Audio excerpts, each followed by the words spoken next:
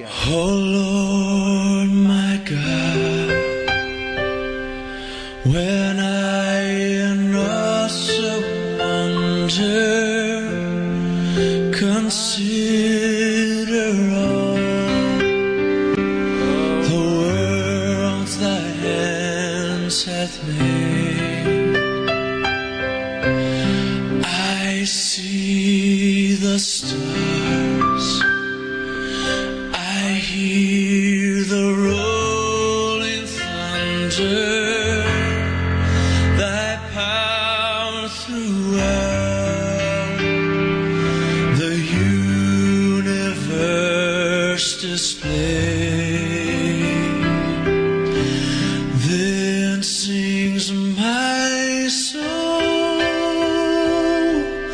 my Savior God, to thee. How great thou art, how great thou art. Then sings my soul, my Savior God, to thee. How great thou art, how great thou art. Amen. Praise God. Well, this, the second day after the great tragedy in the movie theater that's known as the Movie Massacre, I want to bring answers to that situation with God's help. Take your Bibles, put them over your heart, and say this with me. This is my Bible, God's written living word to me. Open my eyes, Lord, that I might behold wonderful things from your law. Amen. How can God allow this to happen? That's the real question, even for people of faith. And actually, that question has validity only when it's asked from a view of faith, a view of believing in God. That's really what makes that question valid. Because if there is no God, then there is no philosophical problem with suffering. It's just the way it is. Life is tough. Life's not fair. If God does exist, but his essential nature isn't love, then why should an all-powerful being give a rip about what happens to you or me? Frankly, he has more important things to do. It's because God is real. It's because God is love. It's because God does care that this question of how could God let this happen matters. And in fact, it's because God does care that the issue of suffering hurts in a way that seems to bring extra confusion and such deep pain, especially for those that embrace a living God. Our instinctive reaction to suffering, in fact, is it's not right. This isn't fair. This is not how it was meant to be.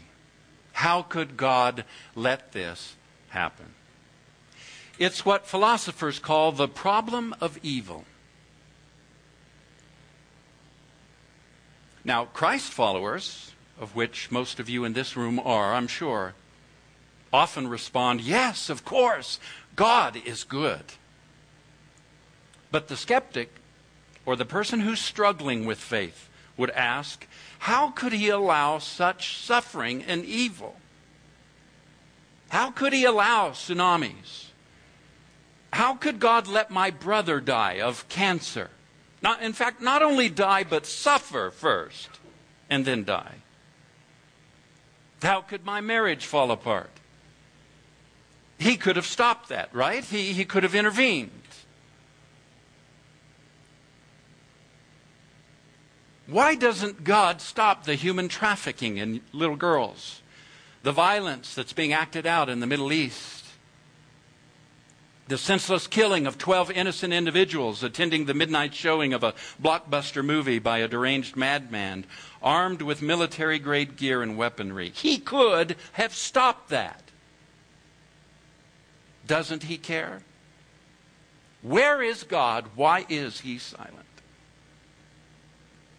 And we as Christ followers must prepare ourselves. The Bible's clear.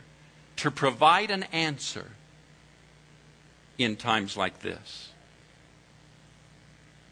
Where is God when life falls apart? Is he real? Does he love us? How do we know that? Does the Bible speak to this clearly?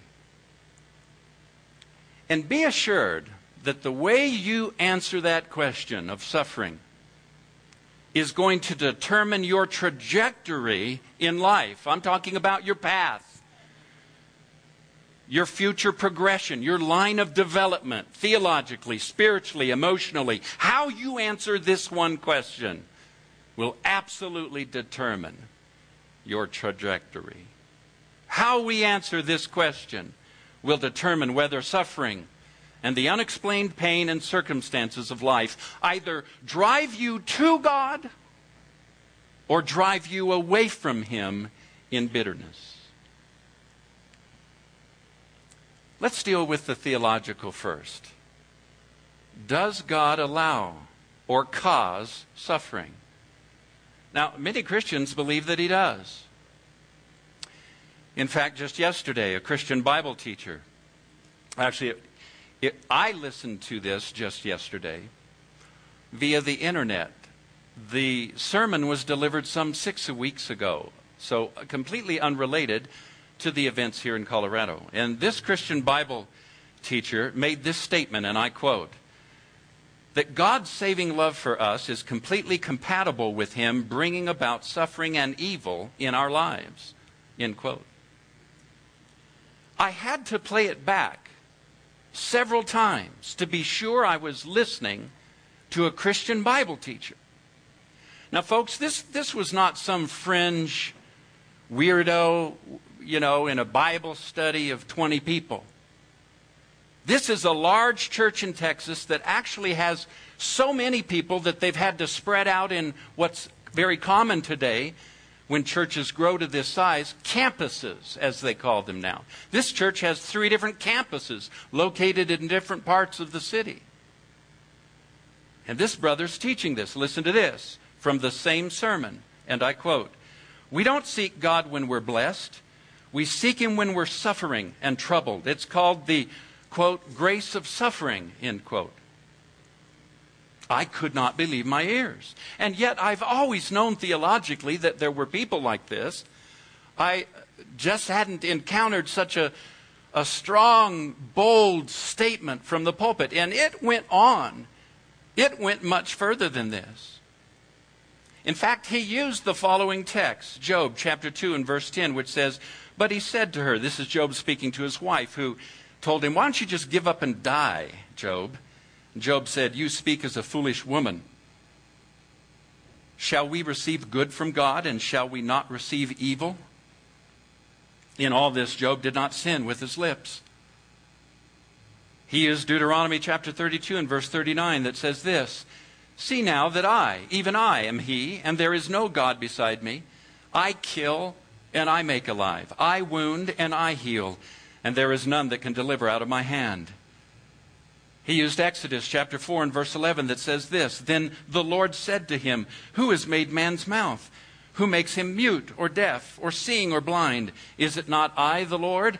And then he commented after each one of these and boldly made the statement, God is the one that makes people deaf. God is the one that makes people blind or that they're born blind. God is the one that kills individuals, that in tragedies, and he did not mention, once again, this was 7 weeks ago, so he had no reference to Colorado, but were he delivering this statement this morning in his pulpit? And who knows what they are teaching this morning from that pulpit about Colorado's tragedy? I can only imagine that they are clearly telling their people, God caused that tragedy. God took the 12 lives, and God is working in that. Amos chapter 3 and verse 6 was another that he used. And it says this, and I quote, "Is a trumpet blown in a city and the people are not afraid? Does disaster come to a city unless the Lord has done it?" End quote. These are difficult scriptures to be sure. And in fact, our text this morning would seem to complement this idea that God not only approves of or allows, but actually initiates and causes suffering for some sort of weird cosmic purpose in our lives. So let's go to our text. I almost said Job's Gospel. The book of Job in the Old Testament.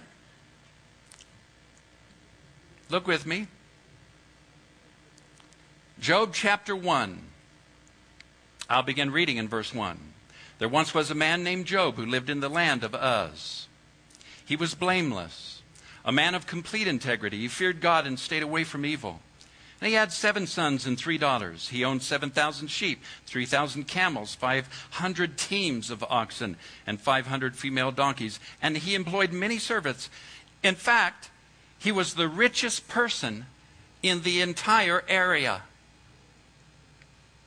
Now, Job's sons would take turns preparing feasts in their homes, and they would also invite their 3 sisters and celebrate with them. When the celebrations ended, sometimes after several days, Job would have to purify his children. He'd get up early in the morning and offer a burnt offering for each of them. For Job said to himself, "Perhaps my children have sinned and cursed God in their hearts." This was Job's regular practice. Hello? How many of you know that Job's parenting skills have not left the earth?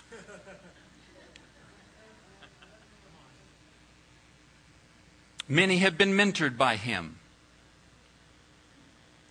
The fact is, what it doesn't quite say so clearly as you read, but certainly is implied, and as you study from a number of translations, is his seven sons regularly were having drunken parties and orgies, including the sisters. And it was so bad, Job was so concerned that maybe they had cursed God and left their faith. And so every time they'd have one of these parties, he'd have to call all of his sons together and his 3 daughters and go through a ritual of cleansing and forgiveness. You think you have problems.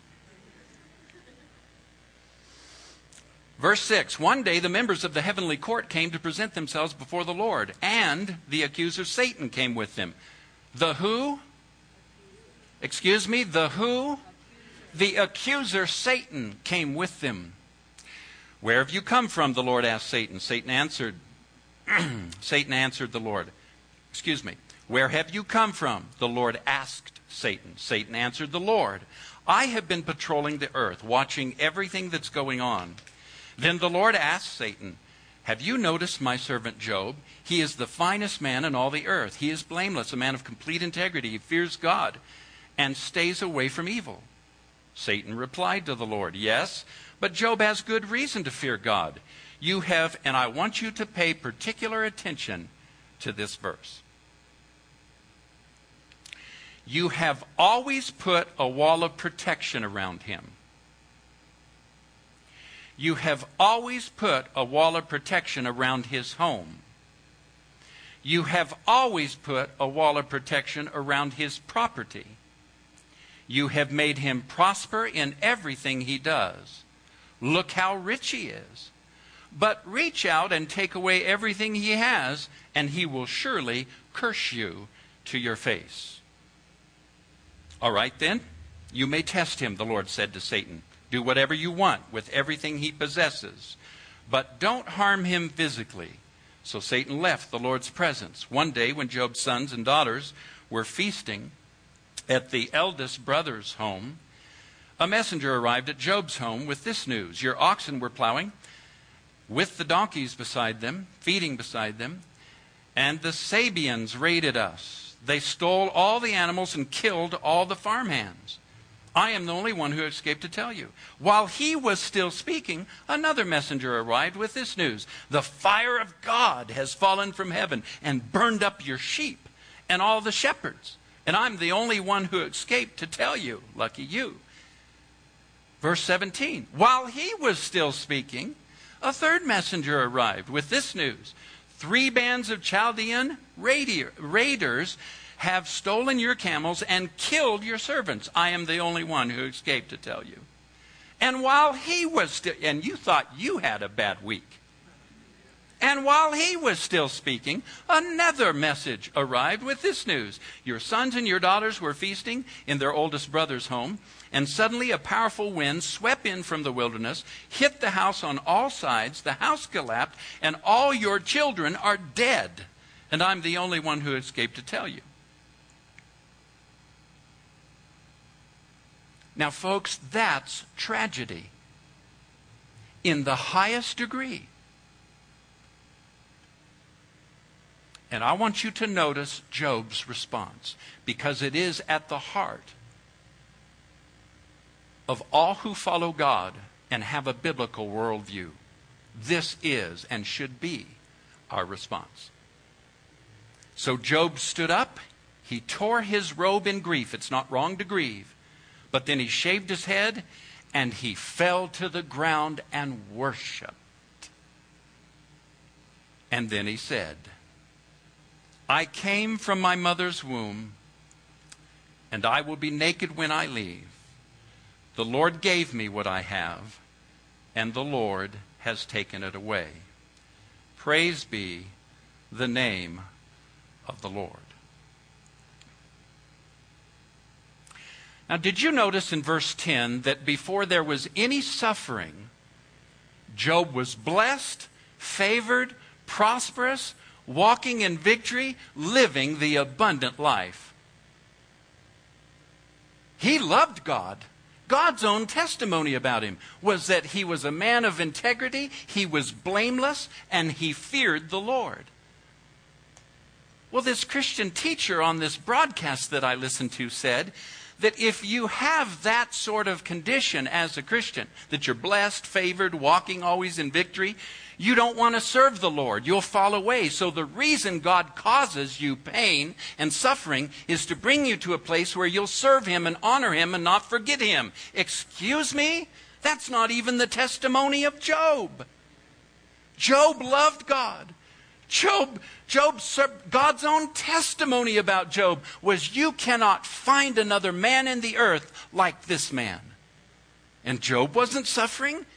He wasn't sick. He was enjoying the good things. In fact, he was the richest person in the land. Now, what does that tell you about God's will? God isn't against you being blessed. God isn't against you having abundance and enjoying it. It isn't the lack of those things that causes you to worship God. It isn't the lack of those things that makes you holy or more reverent or gives you greater integrity. In fact, the testimony of Job is this: whether I have those things or not, I am going to worship God. Then Job makes an interesting statement. And how many of you have ever heard this verse? Maybe didn't even know where it was in the Bible. You've quoted it. You've seen it printed. You've read it before in places or heard it preached on. The Lord giveth and the Lord taketh away. I bet you've said that at some point in your life about some sort of tragedy or something you were suffering. Or I've heard people comically use that when even kicking their car tire, they're pulled off the side of the road and, well, the Lord gave and the Lord took away. I guess I just have to endure not getting to work on time. I mean, I've heard people talk about circumstances like that and quote that verse. The Lord giveth and the Lord taketh away. Now, may I say to you, listen to me carefully, or you're going to miss something very important. I don't want you to go out of this building saying I said something that I did not say. You ready? Everything in the Bible is truly written, but not everything in the Bible is true.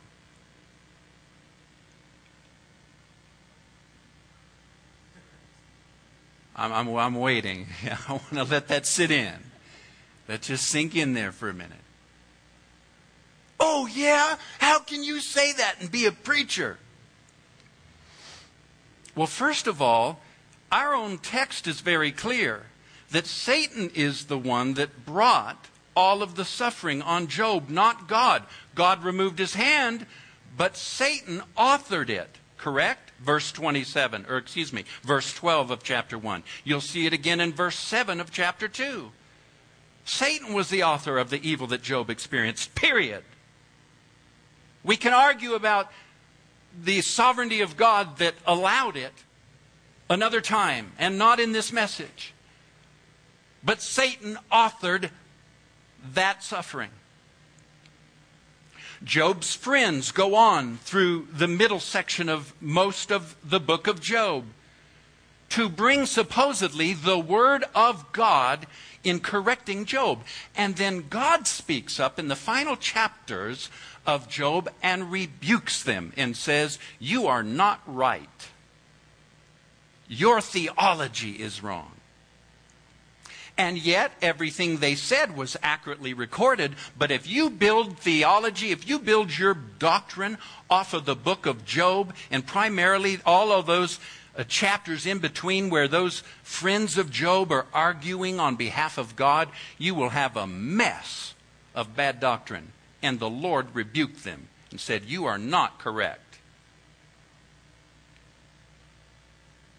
How about when Satan lied in the garden and said, "You'll not die. Go ahead and eat. You won't die." That's truly recorded, but it wasn't true, was it? How about Balaam's false prophetic words, promising that if they followed, then the nation would be blessed? And of course, it was all wrong. Truly recorded, but it was not truth. I submit to you that Job did the best he could with the revelation he had. He considered that even his present circumstances were given to him and dealt him by the Lord. But may I remind you of something? Except for the beginning chapters, chapter 1 and chapter 2 of Job, Satan is never mentioned in the rest of the book. Job had never heard of Satan. Job had never studied Satan. You see, we act like Job had one of these. And for you listening to the CD, I'm pointing at the Bible right now. I'm holding a nice leather-bound Bible. How many of you know Job didn't have this? He couldn't read about Satan. He couldn't read about principalities and powers that we wrestle against. And it's a good thing that God did not give further revelation than he already had throughout the book of the Old Testament, because it would have become for them another god that they worshiped. They were already worshiping enough gods without revealing his personal name of Satan. So Job did the best he could, and he truly stated, "The Lord giveth and the Lord taketh away." But folks, that is not Bible doctrine. What's missing from all of these examples of doctrine and practice? The ones that this preacher gave, the 4 scriptures that I highlighted here from his message. The words of Job in verse 21. What's missing from all of these various examples and practice? It's the revelation of Jesus Christ's redemptive work on the cross. I'm going to make another startling statement. But you need to get this on the inside of you, because again, remember, what you believe about this subject is forever going to change from this morning forward the trajectory of your life. Most of the Christians in this room believe that the Old and New Testaments have equal value. That all the Scriptures, Old and New Testaments, are exactly the same and have equal weight. And so therefore, it is very common in our pulpits in America for erroneous doctrine to be taught, and most of it is taught and culled from the pages of the Old Testament. And that's where we go wrong. Let me ask you something. What did Jesus say is the greatest commandment? He was asked. A Pharisee, someone who was well versed in religious law, came to him and said, "What's the greatest commandment?" What did Jesus tell him? To love the Lord your God with all your heart, and all your mind, all your soul, and all your might, and a second is like unto it, and of equivalent value, you shall love your as yourself. And then he said this, on these two, everything the prophets and the law taught are pinned. And if you follow these two, you fulfill all the rest of the law. Don't tell me that everything in the Old Testament has equivalency with the New Testament. It does not. It was written for our instruction, Paul says. And thank God we have it to learn of God's kingdom throughout the ages, to learn of Satan's fall, to learn of God's redemptive nature in the garden, to learn of how the prophets, one by one, prophetically, through their words, paved the way for the Messiah to come, to die on that cross, be buried, and rise again. But listen to me, dear ones. The cross of Jesus Christ is the dividing line.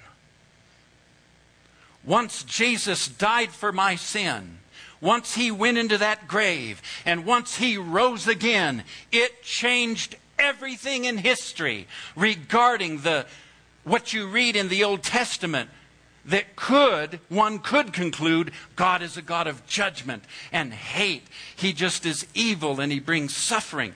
No one can teach that unless they misunderstand the revelation of the new covenant and the cross. Jack Hayford said, and I quote, "Few realize that his suffering was more than merely a preliminary to his death. His suffering was redemptive too, and his suffering was substitutionary. He suffered in our stead, absorbing in himself the horrible implications of sin's impact on the human frame." In fact, the scripture says in Isaiah chapter 53, and again, Jack is still writing here, Pastor Hayford, and I quote, "Surely he has borne our griefs, our sicknesses, our weaknesses, and our distresses. And he's carried our sorrows and pains of punishment. Yet we ignorantly considered him stricken, smitten, and afflicted by God, as if with leprosy." Verse 5, and this is Isaiah chapter 53. "But he was wounded for our transgressions. He was bruised for our guilt and our iniquities. The chastisement needful to obtain peace and well-being for us was upon him. And with his stripes that he was wounded with, we are healed and we are made whole." Dear ones, listen. Say what you want about all the suffering and all the evil that we can read about in the Old Testament. We could argue the theology of what God allowed and didn't allow. But one thing is clear, even from the Old Testament. Satan is the author of evil. Satan is the author of suffering, not God. Then fast forward to Christ's death, burial, and resurrection. And the Word of God proclaims, He suffered for me so I wouldn't have to. He died with my sins so I could be free from the penalty. He was wounded so that I would no longer have to bear the shame and the guilt of my own iniquities. And yes, He even suffered that shame and that wounding and all of the disease and the despicableness of sin and suffering and evil that came on him. He suffered it all so that I today might enjoy, now in this life, God's abundant living. Like Job had in chapter 1. Like Adam and Eve enjoyed before the fall. You see, it's a continuous narrative, folks. Don't divide it up into these dispensations and come up with all this funky theology. It's the kingdom of God. You have to ask yourself, what was God's original intent back in the beginning? When he made that garden and put Adam and Eve in it, did he create it with suffering? Did he create any disease or sickness there in that garden? No, it was perfect until sin entered. And who brought the sin? Help me out. Who brought that sin? All right, let's be clear on this. Then we go to Job. And we're reading in chapter 1 that Job's condition was one of blessing and health and goodness. He's the richest person in the earth. Or richest person in that part of the land anyway. That's God's purpose. That's God's will, is for you to be blessed and to enjoy His creation. Now, let's suggest that what you and I are dealing with today is still an issue with Satan's power. In fact, in the New King James translation, in chapter 1, when the Lord gives Satan permission to attack Job, it says, all that he has is in your power. Okay? Let's run with that. Let's say that we're starting from a place that in the Old Testament, and now still current in the church today, God at least allows Satan to do things like bring suffering and evil upon us and oppress us through his power. You ready? Turn to Hebrews chapter 2. Hebrews chapter 2.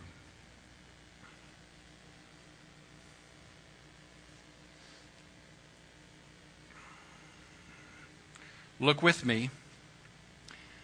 Starting in verse 14. Since therefore the children share in flesh and blood, he himself likewise partook of the same things. Who partook of the same things? Who partook of the same things? Since therefore the children share in flesh and blood, he himself likewise partook of the flesh, or partook of flesh and blood. Who are we talking about? Jesus. That through death, what death? The death on the cross, he might destroy the one who has the power of death. Past tense. He had it, but he doesn't anymore. He used it on Job, but it's a power that Jesus on the cross destroyed. Are you getting this? Keep reading. That is the devil, and deliver all those who through fear of death were subject to lifelong slavery. Wow. In fact, Job admits in the first 2 chapters that the thing he greatly feared has come upon him.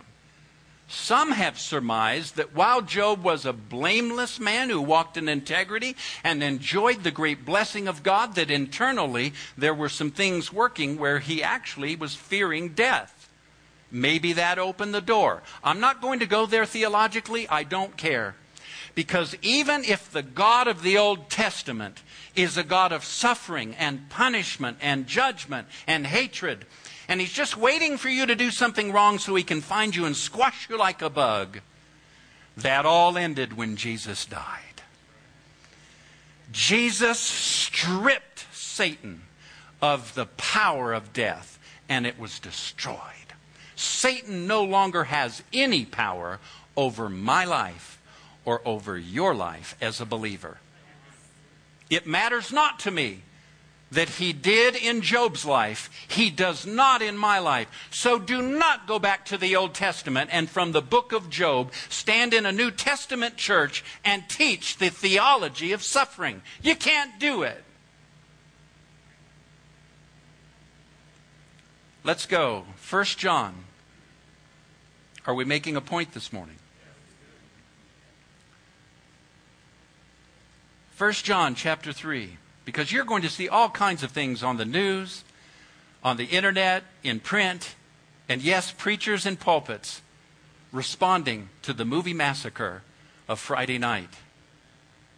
You need to know your Bible. 1 John chapter 3, look with me at verse 8. Whoever makes a practice of sinning is of the devil. For the devil has been sinning from the beginning. The reason the Son of God appeared was to destroy the works of the devil. Now, how much more clear could that be? You see, Satan, not God, is the god of this world, but we have overcome him. John chapter 12, verses 31 through 32. Listen to this. Now is the judgment of the world. Now will the ruler of this world be cast out. And I, when I am lifted up from the earth, Jesus is speaking here, will draw all people to myself. How many of you know Jesus has fulfilled that promise? He was lifted up on a cross from the earth. He destroyed the power of the devil. And what God is doing now, dear ones, is drawing people to himself. Don't you dare get out of that chair and leave this building and go out there and begin to preach the theology of suffering and evil as coming from God. Preach a good God. Preach a loving God. Preach a God who cares. Preach a God who has destroyed the power of the devil. And watch as you just come alongside individuals who are not living for God, who are living lifestyles that are wretched and evil and ugly, and you just kind of cringe when you get around it sometimes. You know what you need when that happens? You need more of the love of Jesus. Because it says that Jesus dined with despicable people. Some of you wouldn't dare go to the home of a gay person and have dinner with a homosexual. May I ask you why not? Oh, it's despicable. I couldn't be there. I couldn't be around that sin. I wouldn't want that on me. Oh, really? How do you suppose Jesus healed all of those lepers? He had to touch them.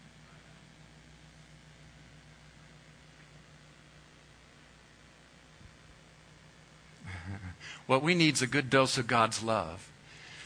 Because the Holy Spirit has come on all flesh. Not just Christ followers, but people who are not yet following God. And the Holy Spirit is working in every person's life, drawing them, working in their life. And you know what the church has missed? Our best opportunity to win people to Christ through the means of coming alongside and encouraging what the Holy Spirit is already doing in their life, drawing them. God cares not if they're homosexual. God cares not if they're a thief. God cares not what their sin is. He loved you when you were in the middle of your sin and still loved you and drew you. We forget that. We forget that in the middle of our despicableness, God loved us while we yet hated him, and he drew us. And it's no different. Where do you think that drawing started? You think that drawing started when the sermon was being preached and you got convicted and went forward and shook the hand? Don't you know that God for years had been arranging and drawing and working and manipulating and loving and putting all the pieces of that puzzle together to where that one day you walked in and you went forward and you shook the preacher's hand and you said yes to Christ? Don't you know that God had everything to do with that? And don't you know he has everything to do with that still today? 2 Corinthians chapter 4 and verse 4. In their case, the God of this world has blinded the minds of unbelievers. Who are we talking about? Well, not our Father. Not our Heavenly Father, not Jesus Christ. We're talking about Satan here. 1 John chapter 5, verse 19. We know that we are from God, and that the whole world lies in the power of the evil one. People say this massacre is unexplained. It is not. There's an evil one in the earth. There's a power of darkness. 1 John chapter 4, verse 4. Little children, you are from God and have overcome them. For he who is in you is greater than he who is in the world. Hallelujah!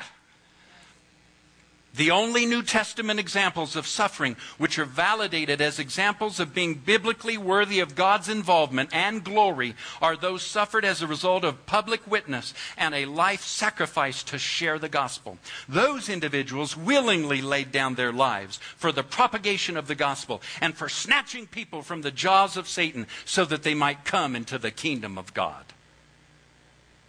That's a suffering that God blesses. That's a suffering that God has everything to do with. And we read in Revelation chapter 12 and verse 11, and they have conquered him by the blood of the Lamb and by the word of their testimony, for they loved not their lives even until the death. When you find yourself in that place where you are suffering so greatly because of the precious love and life of Jesus that you're sharing with others to bring them into the kingdom of God, you will be able to fall on your knees and worship and say, thank you, God, for this suffering. But only then. You do not thank God for the sickness. You do not thank God for the disease. You do not thank God for the murder. You do not thank God for what your children are going through. You don't thank God. You thank God through it, but you do not thank God for it. He did not author it. And by the way, may I just ask you, what in the world do the words of Peter and James mean?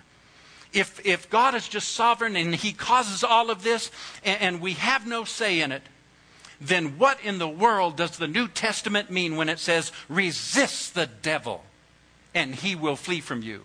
Well, how are you going to know which part to resist? I mean, which part of your suffering and evil and so forth has God authored, and he wants you to hang around and just be blessed by it and learn and grow? And which part are you supposed to resist? Let me show you. We can take all of life. Just take a piece of paper. You ready? Up at the top, draw a line down the middle of the piece of paper. You ready? You can do this in your notes if you want to. Make two columns. Over here on the left, because he's a leftist. Just kidding. Write the word Satan. Over on the right in that column, up at the top, write God. Over on the left, under Satan, write destruction, death, sickness, disease, murder. Over on the right in that column, write blessing, favor, riches, goodness, peace, joy. All right, you got it? You got your two columns? Now watch this. Turn in your Bible. John chapter 10, verse 10.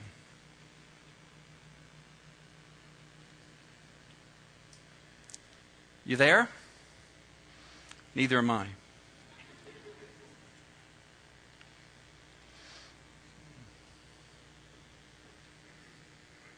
I mean, what is so amazing is that it's like so much of Christianity simply has not read the New Testament. And I know where the real error, where the real crack in the foundation is. We have been taught that the Old and New Testaments are equal in value and in doctrinal treatise. And they are not. Jesus proves it further here. Look at verse 10 of chapter 10 of John. The thief comes only to steal and to kill and destroy. I came that they might have life and have it more abundantly. All right, Pastor. So Satan is the author of evil and suffering. God doesn't bring it. Christ is victor over it all. He destroyed the power of the devil. We are no longer subject to that. So why were these innocents murdered? Why did my wife die and go to an early grave? Why does my baby have cancer? Why did my husband leave me?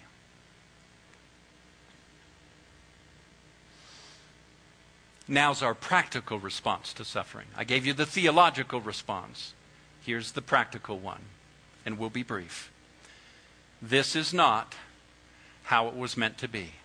Number one, this is not how it was meant to be. God created a world where there was no pain, no suffering, no evil. All of that came as a result of disobedience. Number two, love requires the ability to choose. The reason we're free to disobey God is that we need to be free to love Him if we are to be human and made in His image, the God who loves, by the way. Love can only be love if it's a free choice. Number three, God doesn't cause suffering, but He works through it. That's an important point. Number four, God Himself suffered the ultimate pain to bring the only solution. Elie Wisley famously saw a boy being hanged in a Nazi camp and asked, "Where? I beg you, where is God?" Only to realize that, quote, He is here, hanging on this tree. God came as Jesus and died to break the power of sin. God really does care about suffering.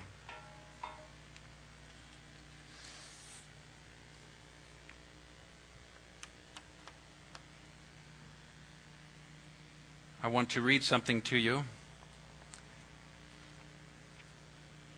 that's from one of the individuals that was in Theater 9 during the movie Massacre. She was only feet away from that gunman. She's already published this on the internet. Her name is Marie. She lives here in Denver. She titled it on her blog. She blogs regularly. This is the title.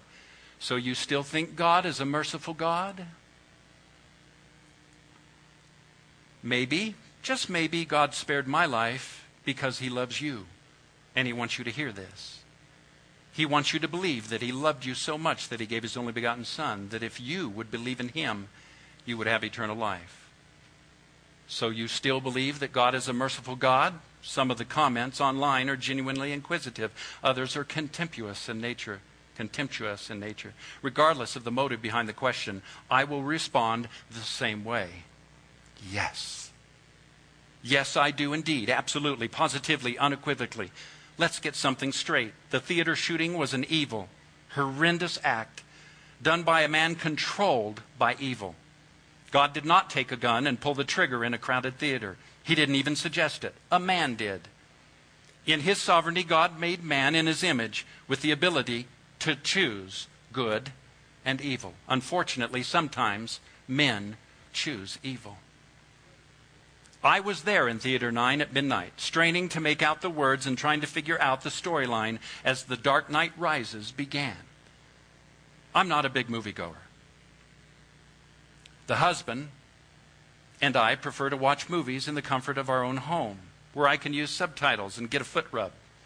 I don't like action movies, and I don't like midnight showings. But, as I wrote in my last post, parents sometimes make sacrifices for their kiddos, and I decided I would take my 14-year-old and 16-year-old daughters, who were chomping at the bit to see this eagerly anticipated third movie in the Batman trilogy.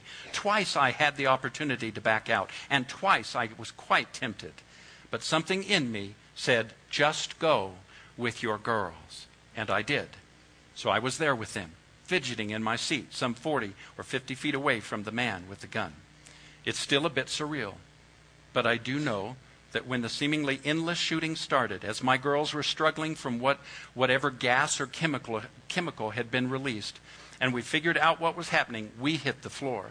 I threw myself on top of my 14-year-old, who was on the end of the row, straight up the aisle from the shooter. In that moment, as the rapid-fire shots continued, I truly thought I was going to die. And I realized that I was ready. I have put my faith and trust in Jesus Christ as the Redeemer of my soul. And there wasn't the slightest doubt that I would be received up into heaven, not because of anything good that I have done, but because of his merciful nature and the death, burial, and resurrection of Jesus Christ. Still, as I lay over my daughter, I began to pray out loud. I don't even remember what I prayed, but I don't imagine it really matters. I'm sure it was for protection and peace.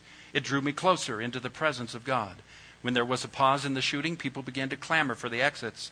The girls and I jumped up and joined the masses. We had to step over a lifeless body, not knowing where the shooter was. We raced to our car, and I dumped my purse frantically, searching for the keys, looking all around, prepared to hit the ground. I yelled to Michelle, and I called to Matthew to find out, or I yelled to Michelle to call to Matthew and find out if he had made it out of the theater door. She did, he did, and we booked it out of there. Why would you think such a tragedy would make me question the goodness of God? If anything, both of my girls said it made him a much more real presence to them. The youngest shared this verse: "Do not be afraid of sudden fear, nor of the onslaught of the wicked when it comes. For the Lord will be your confidence and will help your feet from being caught." He is not the cause of evil, but he is the one who can bring comfort and peace in the midst of evil. It's been amazing to see the outpouring of love from so many people after this unthinkable act. And yes, there was one evil act, but it is being covered by thousands, possibly millions of acts of kindness. We have not yet slept, so the girls and I are overtired and a bit emotional, but overall, we are praising God and resting in his goodness. I love the word of his wisdom. God is always good. Man is not. Don't get the two confused. We will continue to praise and worship our mighty God, anticipating that he will bring beauty from ashes in a way that only he can do. Isn't that amazing? Dear ones, when Christ died on that cross, he not only destroyed the power of darkness and evil for every Christ follower, but he's the one that makes hope possible in the midst of your circumstances, in the midst of the worst suffering and tragedy. Jesus powers into those circumstances for you with his love and with his goodness. That's where God is.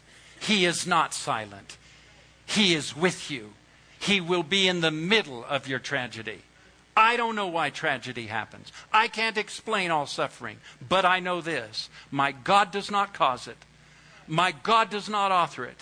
He put his Son on a wooden cross to destroy its power.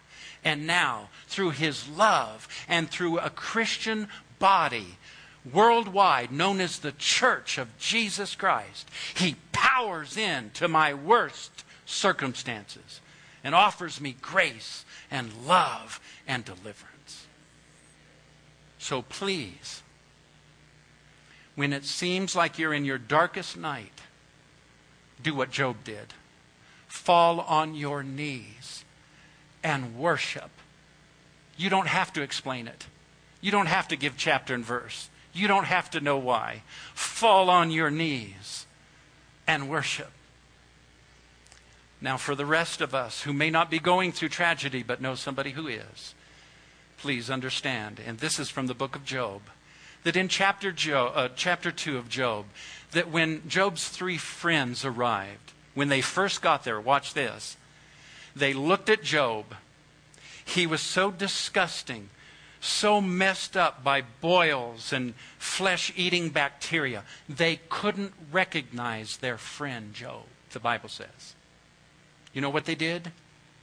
All 3 of them just sat down with him on the floor in his ashes, and for 7 days said nothing. That's what even Job records.